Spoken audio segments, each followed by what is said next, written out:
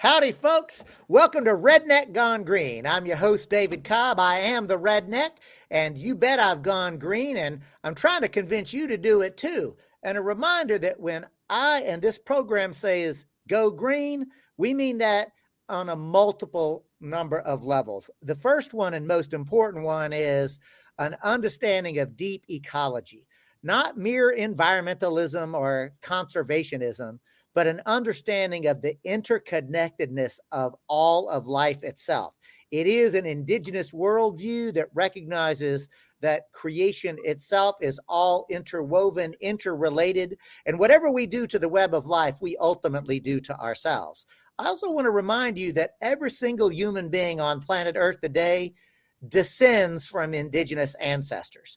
Everybody has ancestors at one time that had a worldview of a sacred relationship of place and people and interconnectedness.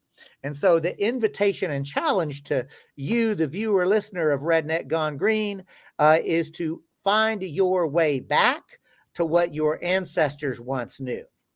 Now, the second way that I talk about going green is Green Party. And I am unequivocal, I am unrepentant, and I am clear that the Democratic Party leadership is a neoliberal worldview that is literally going to take us over the cliff. Now, I don't fuss with people. I know many progressives who are within the Democratic Party, and I recognize that the Democratic Party base is far more progressive than the neoliberal leadership.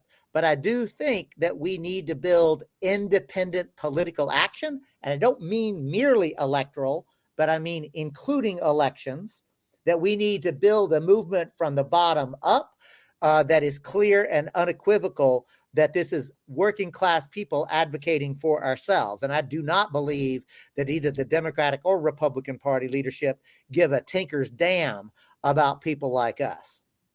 The other thing I want to do before I bring in my pal Zach into this conversation is to remind you we are growing an audience. We are very excited about that. And I'm going to invite you, please, to like, comment, and subscribe, whether you're viewing us on Facebook or YouTube or Rumble. Please engage the conversation.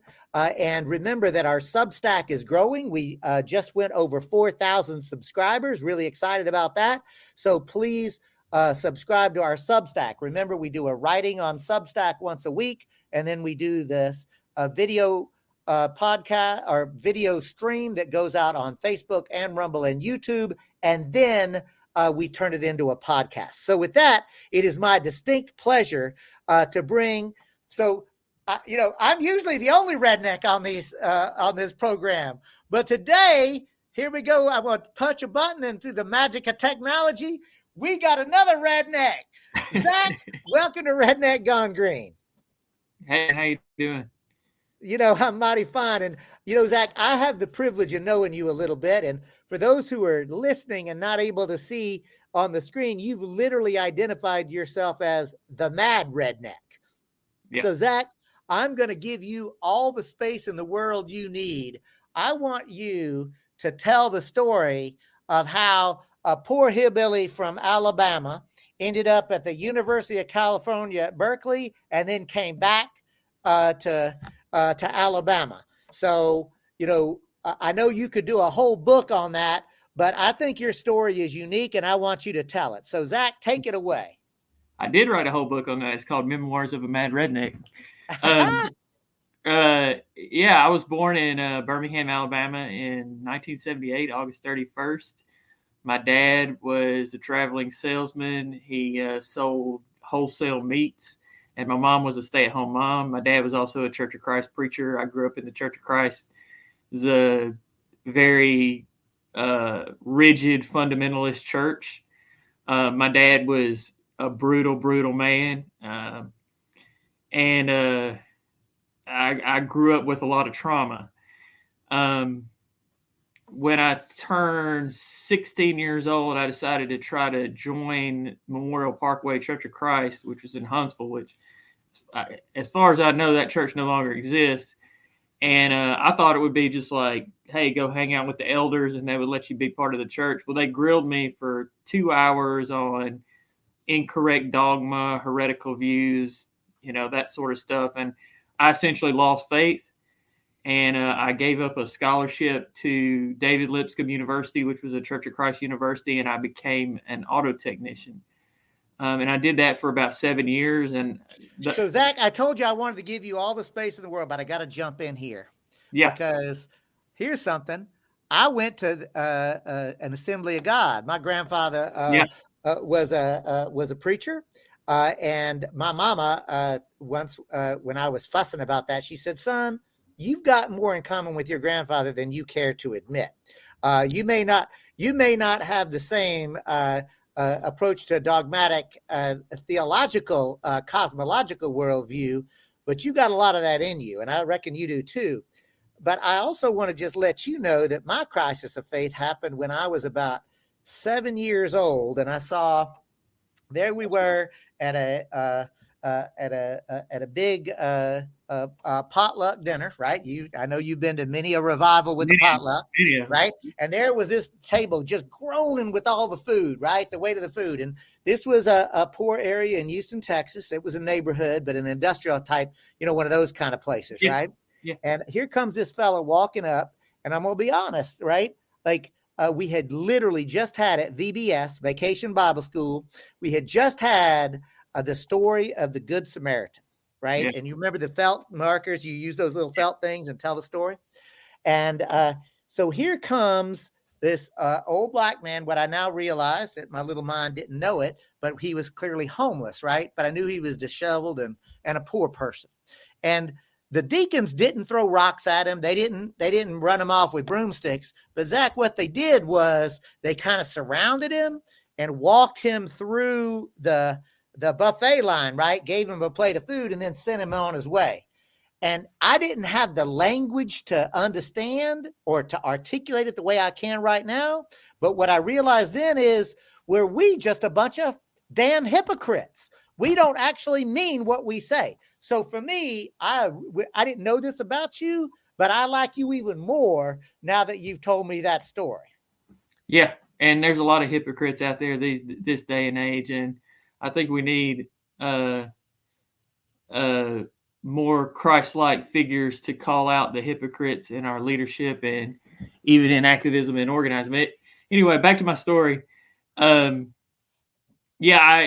7 years that I was an auto technician in Huntsville, I was just wild. I did every drug imaginable, chasing women, acting a fool, being a pretty crappy person in general. And then in 2002, after 9/11, I had a sort of epiphany after 9/11, which was like, I didn't have the same reaction that everybody else had, which was like, let's go blow them all back to hell. My reaction was, why would somebody do that? Like, this was not one person. This was an organized team of people who managed to knock down 3 buildings. And I was curious. I was like, why would somebody do that? So I decided to go to college. I went to my father's alma mater, Auburn University, did really well. I graduated summa cum laude. I did some undergraduate research and with my mentor, Connor Bailey. And then I ended up at Berkeley, and through pretty much a stroke of pure luck that I ended up there, because I really don't have the cultural capital to like play in that game. I didn't really understand what was happening to me at Berkeley. All I understood was read and write, and so that's what I did. And I graduated in 4.5 years. And I started an organization called Magic City Agriculture Project, which was. I do want to interrupt because you're being overly modest right now, because you went to the University of California, Berkeley, and got a PhD. It's not as if you went and like an undergraduate is impressive enough, but I'm just going to say, Zach, tell the story, right? Like you actually were in. I don't know. There's so many people that helped me and like opened doors for me and made sure that I could do the things that I wanted to do. And, like Carolyn Finney was my mentor in at Berkeley, and she kind of let me do whatever I wanted to do. And I don't. There's no singular accomplishments. Every accomplishment is collective. And so my accomplishment is not my accomplishment. It's my community's accomplishment. It's Alabama's accomplishment. It's my family's accomplishment. It's not. It doesn't belong to me. It belongs to everybody.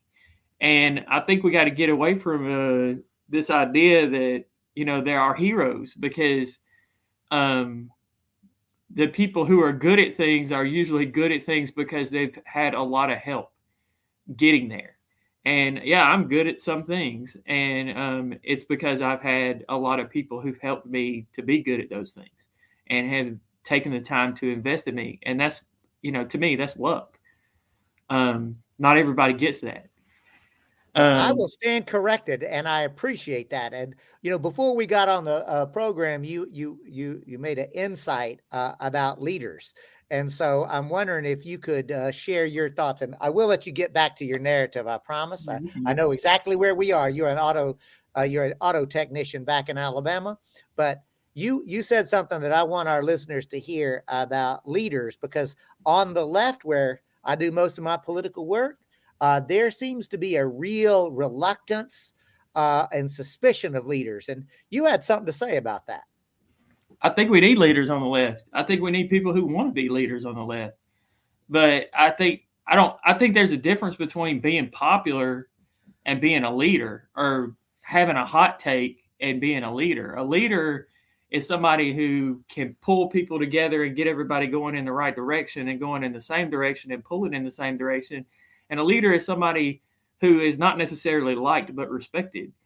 And my buddy told me that, who is he's a restaurant manager, and he's my best friend. I've known him for 25 years, and we talk about leadership regularly. And he says, it's not about being liked. It's about being respected and being willing to say the things that need to be said, even if people don't like you because you say them. And, Hy Thurman, who was an original Young Patriot, told me 10, 15 years ago, he said, "Zach, we need leaders."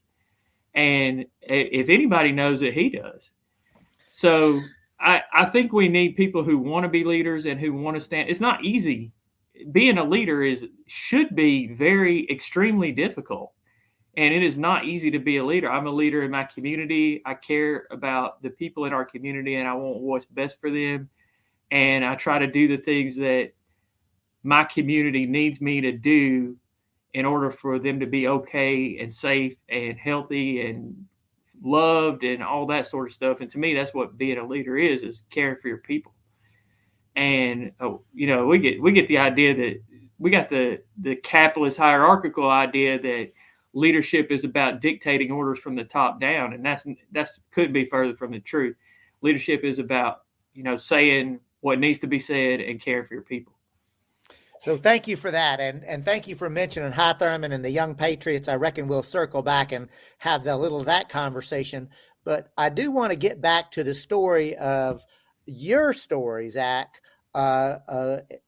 where you back in Alabama, you're repairing cars. No, I'm not repairing cars.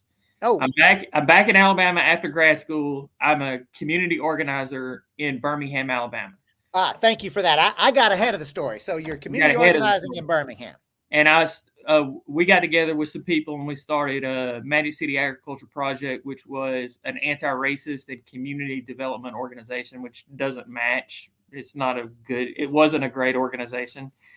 But we wanted to put aquaponics cooperatives in every disadvantaged neighborhood in Birmingham to sort of knock out, multiple problems. One would be employment and the other one would be the availability of food. And we totally failed. We didn't get one installed ever. So that sort of project failed. I got involved in politics in 2017. In 2015, we wrote a strategic plan for Birmingham about anti-racism and cooperative development. And a young politician reached out to us. His name was Randall Woodfin, and he indicated to us that he would be running for mayor. And I was just like, man, fuck electoral politics. I'm not getting involved with this fool.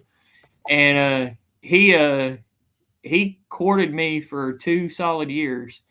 And they came out with the Black Agenda, and Woodfin endorsed it. The Black Agenda was like half of our cooperative developments and half Black Lives Matter's policing reforms. And Randall Woodfin endorsed it, and I endorsed Randall Woodfin. I was like, if he's going to do this, I got to endorse him. I've been preaching this stuff for years. And Randall Woodfin got elected 59 to 41 over a machine candidate. And Randall Woodfin totally fucking betrayed us. And he did not do one single thing that he promised that he would do, and I was done. It about ended me as far as my activism and community organizing career. My wife got a job in Montgomery. We moved to Montgomery in 2018, and I went back to work at a shop. I was like, I'm not fucking with these fools. Like, they're all liars. They're all sorry people. They don't care about anything but power. They'll do anything they can to get whatever power they want. And I was just like, I'd rather just deal with working class people. And, Zach, I will say that I'll confess to the audience that like I knew you then, right? I think I'd gotten to know you just a little bit before that through our mutual friend, Mel Figueroa. So, thank to the goddess for putting Mel on this planet. The world's a better place because of her. Absolutely. But I remember watching from afar on social media, you were pissed, and you kind of spiraled through that time period. Oh yeah, that's what it looked like to me anyway from afar. Yeah, I questioned. I was mad as hell. I wasn't just mad. I wasn't just mad at Randall Woodfin. I was mad at the way that a lot of people in the activist community used me to get what they wanted, and I let it happen. I'm culpable to that too, because I let it happen. Because, like I said, I just want to be liked.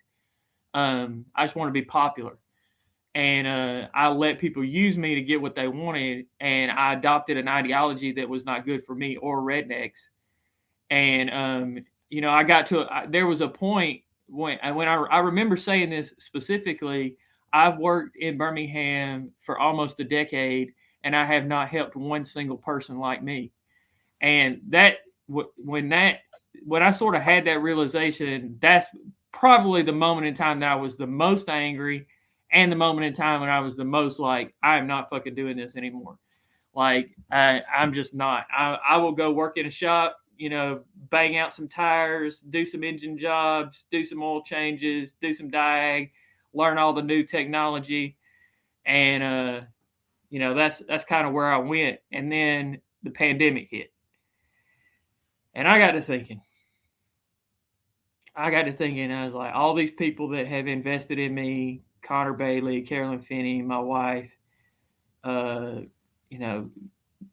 and dozens and dozens of people who've invested in me and really cared about me, and have trained me to be a leader. I think when the pandemic hit, we need leadership. So I got together with some old comrades, and we started the Automotive Free Clinic. And the Automotive Free Clinic is a free and low-cost automotive repair shop. We started off as a mobile shop, and we moved to a 3-bay shop, and now we're in a 6-bay shop. And we've in almost 4 years, we've repaired about 500 vehicles and given away 6 vehicles for free. And we did pretty well. Money's tight. Like any kind of organization like this, money's going to be tight because, the foundation system is so corrupt and co-opted that if you take any big money from a foundation, you're going to be owned by them. So we're trying to stay as independent as possible and live by just, individual donations and small grants as best we can. So Zach, I'll let you know, you probably know Project South. I hope you do. Yes. Project South, yes. My dear friend and mentor, Jerome Scott, one of the, he's no longer the executive director, but he was the founder, executive director, but just a towering figure. He used to say that his favorite foundation was the Pass the Hat Foundation. Yeah, that's the foundation that's supporting us is the Pass the Hat Foundation. That's for sure. That's for sure. And we appreciate every single $5 and $10 donation that we get from anybody, man. We really do appreciate the community has stepped up to support us. We have over 1,000 individual donations in 4 years, and the community has really stepped up for us. And I mean, we really appreciate the church, my church, First Christian Church of Montgomery, which is a Liberation Theology church. They have stepped up to support us and have, basically squeezed every last dime they can out of it to help us stay afloat. And I'm just blown away by the amount of support that we've got. And, I definitely appreciate it. Folks, you're listening and or watching Redneck Gone Green. I'm your host, David Cobb. Usually I say I am the redneck, but in this conversation, I'm going to say I'm a redneck because I'm actually talking to another self-described and I say proud redneck, Zach Henson, who goes by the moniker The Mad Redneck. And before we go any further, Zach, because you and I know the phrase redneck and we use it with such, I think it's an honorific. I'm going to invite you to tell our leaders, our listeners, our viewers, what in the world makes us proud to be rednecks whenever the vision that people have about rednecks are not good in many circles. So tell us about that term and why people like you and me use it so proudly. So it's interesting because we actually did at the shop a redneck studies class. It was a 6 weeks class where we read some of Isabel Machado's work about redneck horror and internal Orientalism. And then we listened to like Country Boy Can't Survive and Hank Williams, Hank III. And we listened to Bluegrass. And then we watched Deliverance, which we critiqued. And then we watched Junebug, which was like, this is the most accurate representation of redneck culture in film ever. And we have conversations about this in the shop. What does it mean to be a redneck? That sort of stuff. And we've come to this idea that it's like redneck is a way of life. It's not racialized. It's a way of life. It's resourcefulness and honor and creativity and taking care of people in your community. And I also to a degree believing in Christianity of some sort, some way, shape, or form. So yeah, I think that redneck is a way of life, and it's a way of life where a country boy can't survive, as Hank Williams Jr. said. Well, it's a good song, and I also want to invite you to just say a word or two about the kerchiefs that the miners were wearing. If you know that story. Yeah, I mean in 1921 the miners in West Virginia were fighting the Pinkertons and the companies and the U.S. government, and they were sort of a diverse group of people, Italians, black people, that sort of stuff, and they wore red neckerchiefs around their necks to symbolize their solidarity, and that's where the term redneck comes from. Redneck has evolved and gone through many different sort of iterations over the years, and I don't think it means the same thing now that it meant back then. But not to say that we couldn't start talking about it again. And the interesting thing is that there was an aerial bombing of West Virginia during that conflict. And it was the second aerial bombing ever on United States soil. The first one was 2 weeks earlier in Tulsa, Oklahoma. So if you're talking about solidarity, what they do to black people in Tulsa, Oklahoma, they're going to do 2 weeks later to, labeled white people in West Virginia. So thank you for that, Zach. And thanks for bringing the Tulsa bombing up. Because a lot of people don't know about that horrific show. And I tell people all the time that seem to think that their white skin, like, make no mistake about it, y'all, white skin does give privileges. There's no doubt that white skin is privileged in this country. But look at Bacon's Rebellion, right? Like there are so many, and there are so many examples, because if you really think that just because you share pigment with the ruling predatory class, I got a suggestion for you. Why don't you go to the country club in your community, knock on the door and say, hey, I ain't got no money, but I am white. Can I come swim in the pool? And see how they fucking treat you. That's my invitation to anybody who thinks that there is any genuine solidarity with the predatory class with people who look like them. I started telling my people that I'm not white. Like I started saying white is. I start explaining that the term white person is so broad and so diverse as to be basically meaningless. Like there's no such thing as a white person. There is white supremacy, but that's sort of them labeling this basically random grouping of people as white is the part of the power of white supremacy. And to take that power away from white supremacy is to get this random grouping of people to start being like, hey, I'm Italian. Hey, I'm Irish. Hey, I'm a redneck. Hey, I'm a hillbilly. Because ethnicity exists, right? Yes. For sure. But race is a construct, right? Now it's real because it's constructed, right?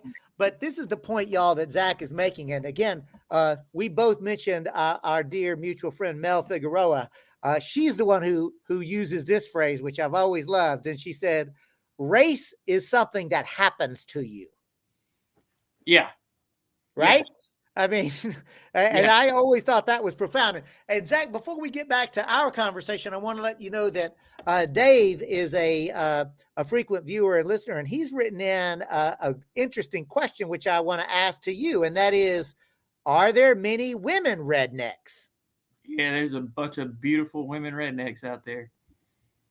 Yeah. They like hunting and fishing and talking shit, and yeah. And they'll drink the beer. They'll eat a crawdad. They'll do it all.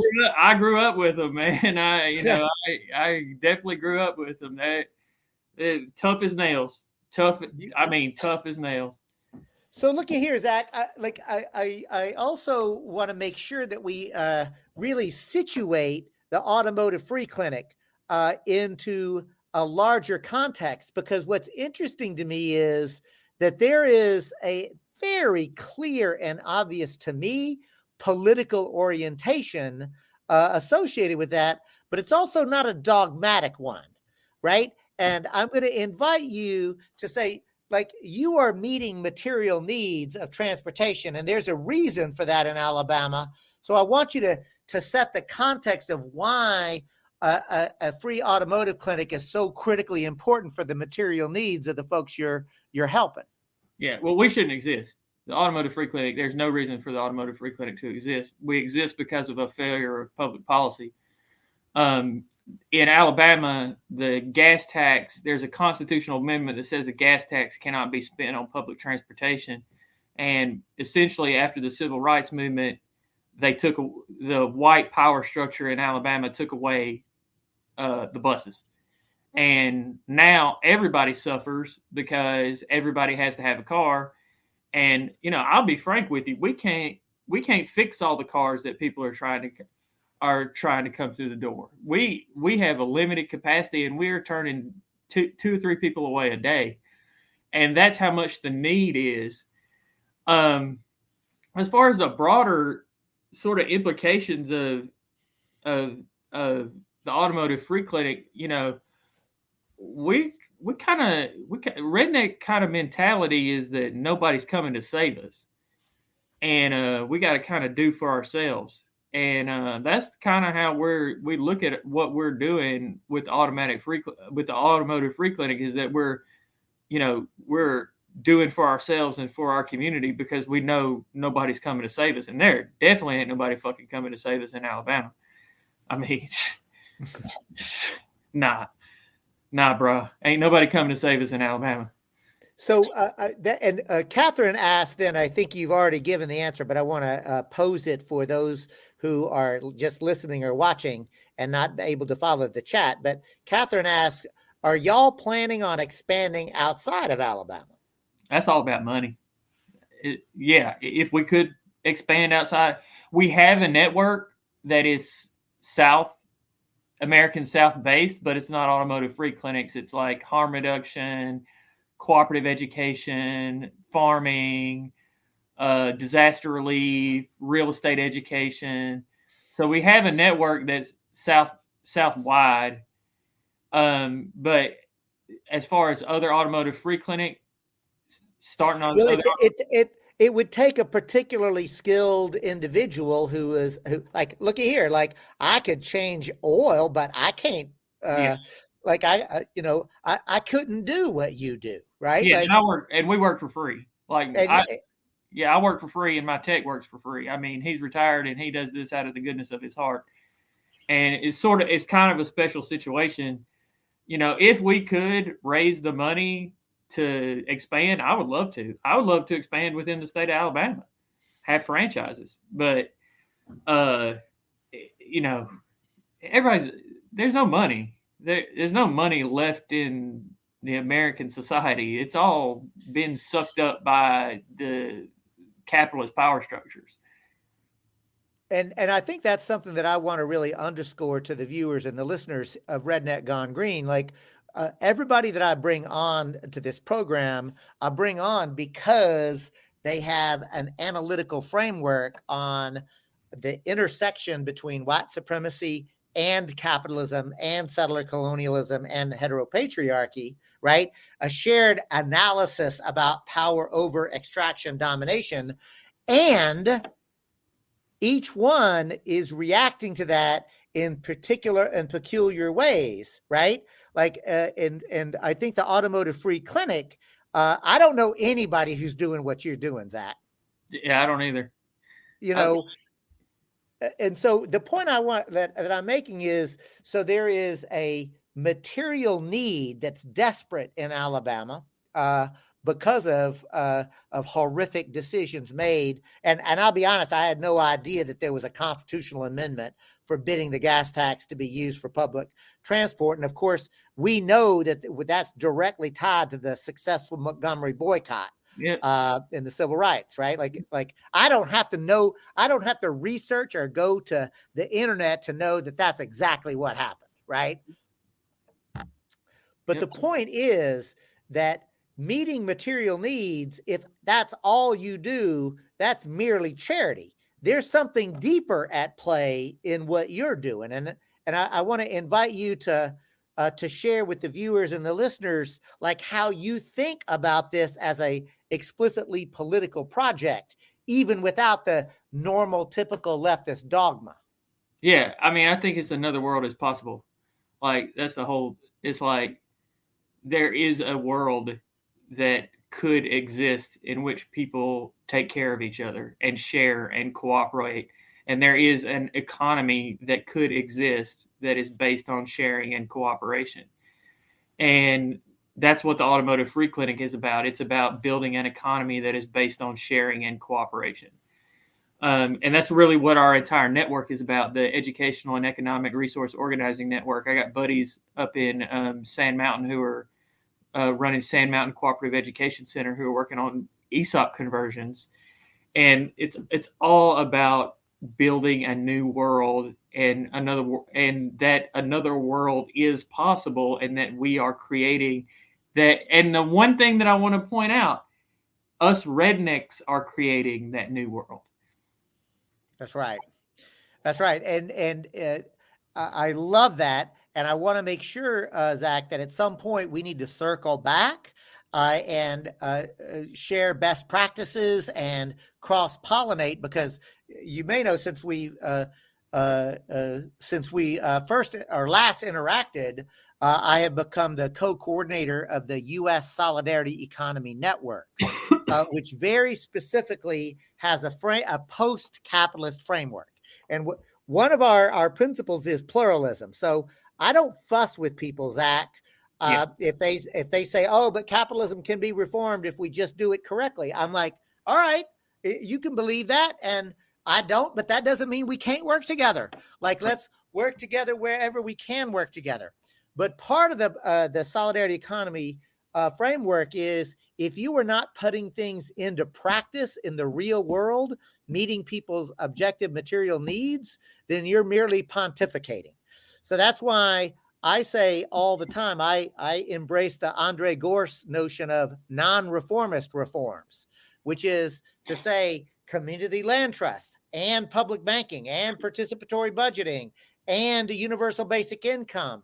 And now I'll add automotive free clinics. Like, the point is, we have to meet people's material needs, but do it in a way that's designed not just to win a particular reform, but to transform the political economy. You know, I'm going to jump in here and throw a curveball into this, but I think we got to get in with unions. I think we got to start working with unions, because unions have a bit more capital than I got. I don't know about you. I don't know how much capital you got, but unions have a bit more capital than I got. And unions are workplace democracy. And for us, and we've been talking about this with the unions in Alabama, it's mutual aid, cooperatives, and unions are the three things that need to be working together to create this another world is possible world. And, I really, they're about Alabama is producing more cars than Detroit did during their heyday. So the UAW is doing a union drive in the state of Alabama for all of the automakers: Hyundai, Kia, Mercedes-Benz, Toyota, Mazda. So I mean, if the state could be a hotbed for working class activism in the coming years, if we could get everybody on the same page. And I talk about it like this: like, we got educational organizations, we got farming organizations, we got disaster relief organizations, we got auto repair. We could provide wraparound services to working class people who are in unions if we could find out some sort of partnership that would work well together. And I know that may not be what you were looking for, but I just think that's a freaking great, like, to me, it's a great idea. It is a brilliant idea, and I'm going to do my best to take a swing at that curveball and tell you that if you're not familiar with the union cooperative as a model, or you probably are, but I'm going to let the viewers and listeners know that there is such a thing as a unionized cooperative, which is still a cooperative that is beholden to the legal involvement by trade unions in the representation of the workers' interest. Now, most unions, the workers report to the external employer, like the United Auto Workers. You report, you're a union, but you're reporting to the United Auto Workers, right? Or the United Auto Workers represent you, but you're still reporting to Dodge or Chevrolet or whoever it is. But a unionized cooperative can be different. And so, to me, Zach, let's definitely explore a little bit the effort and think about what they've done in Barcelona, for example, and the Mondragon collectives that are also union versions, because there is an effort to do exactly what you're just describing. And I know that the folks at Co-op Cincy are involved in that. So I think that I'd like to make sure to schedule a time where we can just be thought partners and kind of think through how to cross-pollinate this and to come up with some of those creative ideas, because I think you're onto something here. Yeah, I think I could bring in some other people too, if you were okay with that. I could bring in a couple of other people that I've been working with that I think would be interested in the conversation, if you're okay with that. Of course I am. I mean, look at here. Like, what I know is this, that if we are going to win a new world, we're going to have to engage in a level of social experimentation and theory. And, one of the things that I'm proud of in the U.S. solidarity economy is we make the observation that in most left circles, it seems like there are theories in search of a practice. But in the solidarity economy framework, these are practices in search of a theory, right? People are already doing this, right? People are already cooperating. People are already sharing. And I got news for you. That predated industrialism. That predated the entire nation state and mercantilism. That predated the enclosure movement. You bastards, that's how human beings survived before the predatory class came along. Yeah, I mean, you build it and then you figure out what you're doing. Like that's pretty much that's like you just go out and do it, and then you like sit back and think, okay, what am I doing? And then you revise it and you go out and do some more, and then you sit back and think. And that, to me, that's dialectics. Like that's like how dialectics is supposed to work. And you know, to me, it is how dialectics work, and it's also how praxis works, right? Yes. Like, because one thing that I tell people all the time, everybody has a theory, Zach. Now, some people's theory is intentional and deliberate. Some's are just thoughtless, because all theory means is your understanding of how the world operates, right? That's your theory, right? Now, the thing is, if you want social change and all you ever do is theorize, you're basically engaging in contemplation, right? Yeah. So action without, so theory without action is just contemplation. But there's a corollary to that, Zach, and that is action without theory is just doing shit. Yeah. You know, and so what I like about what I'm hearing from you is yes, we are engaging in practical application, but then we're asking, is this working? If not, why not? And if it is working, what are we learning from it so that we can actually build upon? So you start with a theory, you put things into practice, but then you re-examine both the theory and practice. That's what praxis is, where you're constantly experimenting with both theory and practice, and not just dogmatically following what you think you should do. Agree. So looky here, we're coming up on the end of the program, Zach, and I do want to make sure to give you a chance, if you're interested in talking a little bit more about, or just saying a word or two about the Cooperative New School, if that's something worth talking about, because that's how I first got to know you. Yeah, I don't think we're doing that anymore. It was a cooperative college. We did okay for a little while, but everybody just kind of got good jobs, and kind of went off in different directions, and it sort of petered out a bit. We had a good run there for about 4 or 5 years. We taught a bunch of classes. We did a bunch of research articles, and, we made a little bit of money. But it was a cooperative. It was an official cooperative, and it was supposed to be a cooperative higher ed school where students could be members and that sort of stuff. We never really had any student members. And I think it might have been a bit ahead of its time. But like I said, everybody just kind of went in a different direction as far as people got tenure track jobs, people got jobs at foundations, and Mel is sort of working with the tribes, and I think people just didn't have time for it.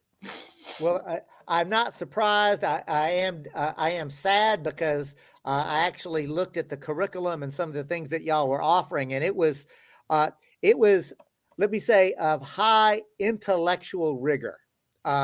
It was academics done well, without the bullshit, as far as I could tell, but I totally understand. I also want to take an opportunity, Zach, to let you know in the comments, Susan Emery writes in that Ben Emery and myself are listening from the Hamakawa, and apologies for the mispronunciation, I'm sure, but off the coast of Hawaii.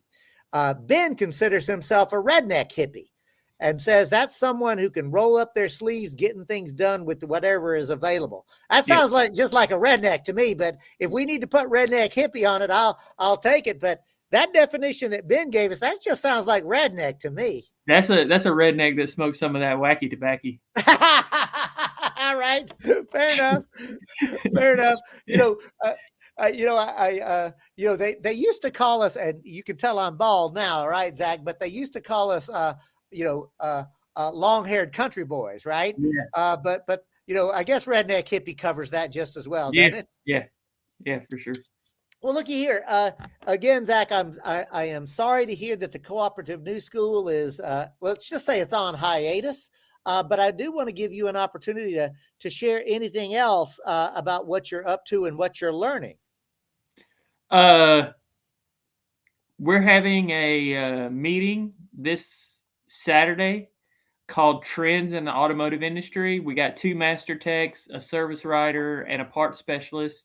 There will be a virtual option, and you can register on my Twitter page at Redneck Activist. It's pinned on my Twitter page. So, and if you want to make a donation, please go to automotivefreeclinic.org and make a donation. And what am I learning? I'm learning to run an organization with virtually no budget. Well, that's a valuable thing to learn, but I'm gonna fuss at you a little bit and say, how come you didn't tell me and give me the registration page so I could put it out to my audience? So if you have the capacity, drop it in the chat, and I will share it on my Substack page. I will drop the chat.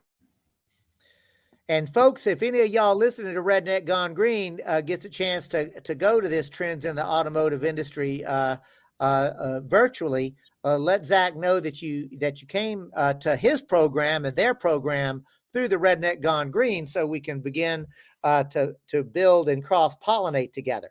So I want to take this opportunity to thank Zach Henson. He is the Mad Redneck.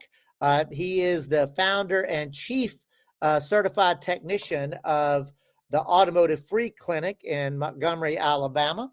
I want to welcome Zach back, who in the technology associated with. I want to say thank you, Zach, for joining us. Zach, of course, is the founder and chief technician, a certified technician, automotive technician with the Automotive Free Clinic in Montgomery, Alabama. He's also got other folks that he works with. And Zach, I want to give you an opportunity for any final and closing thoughts. And Zach has shared with me the registration link, and I'm going to share it on my various pages and encourage folks to join it. So Zach, I'm going to give you the final word. Yeah, I guess my final word would be fight like hell. I sort of have this perspective that I don't think that the human species is going to be here in 250 years, no matter what we do. And there's going to be no legacies. There's going to be no heroes to be remembered. And the only reason to do the right thing is to do the right thing. And fight like fucking hell to do the right thing, because that's the only thing left is to do the right thing. Ain't nobody coming to save us but ourselves. Zach Henson, thank you so much for what you do. Zach is the Mad Redneck. He's the founder of the Automotive Free Clinic in Montgomery, Alabama. I want to encourage y'all to go to the Free Clinic network that Trends in the Automotive Industry. I'll be sending that out. I also want to share with folks that this audience is getting larger, stronger, and better organized. So remind you, please like, comment, and subscribe. I know everybody says that, and you know why? Because it works. Because the reality is that the way the social media algorithms work, see, they don't want to have an audience for people like Zach Henson or David Cobb. They scared shitless of the fact that we talk plain talk that ordinary people can understand. And so I'm asking you to help us grow this network, grow this audience. And Zach, thank you so much. Keep on keeping on, brother. Peace. All right. Take care. Thank you for having me on.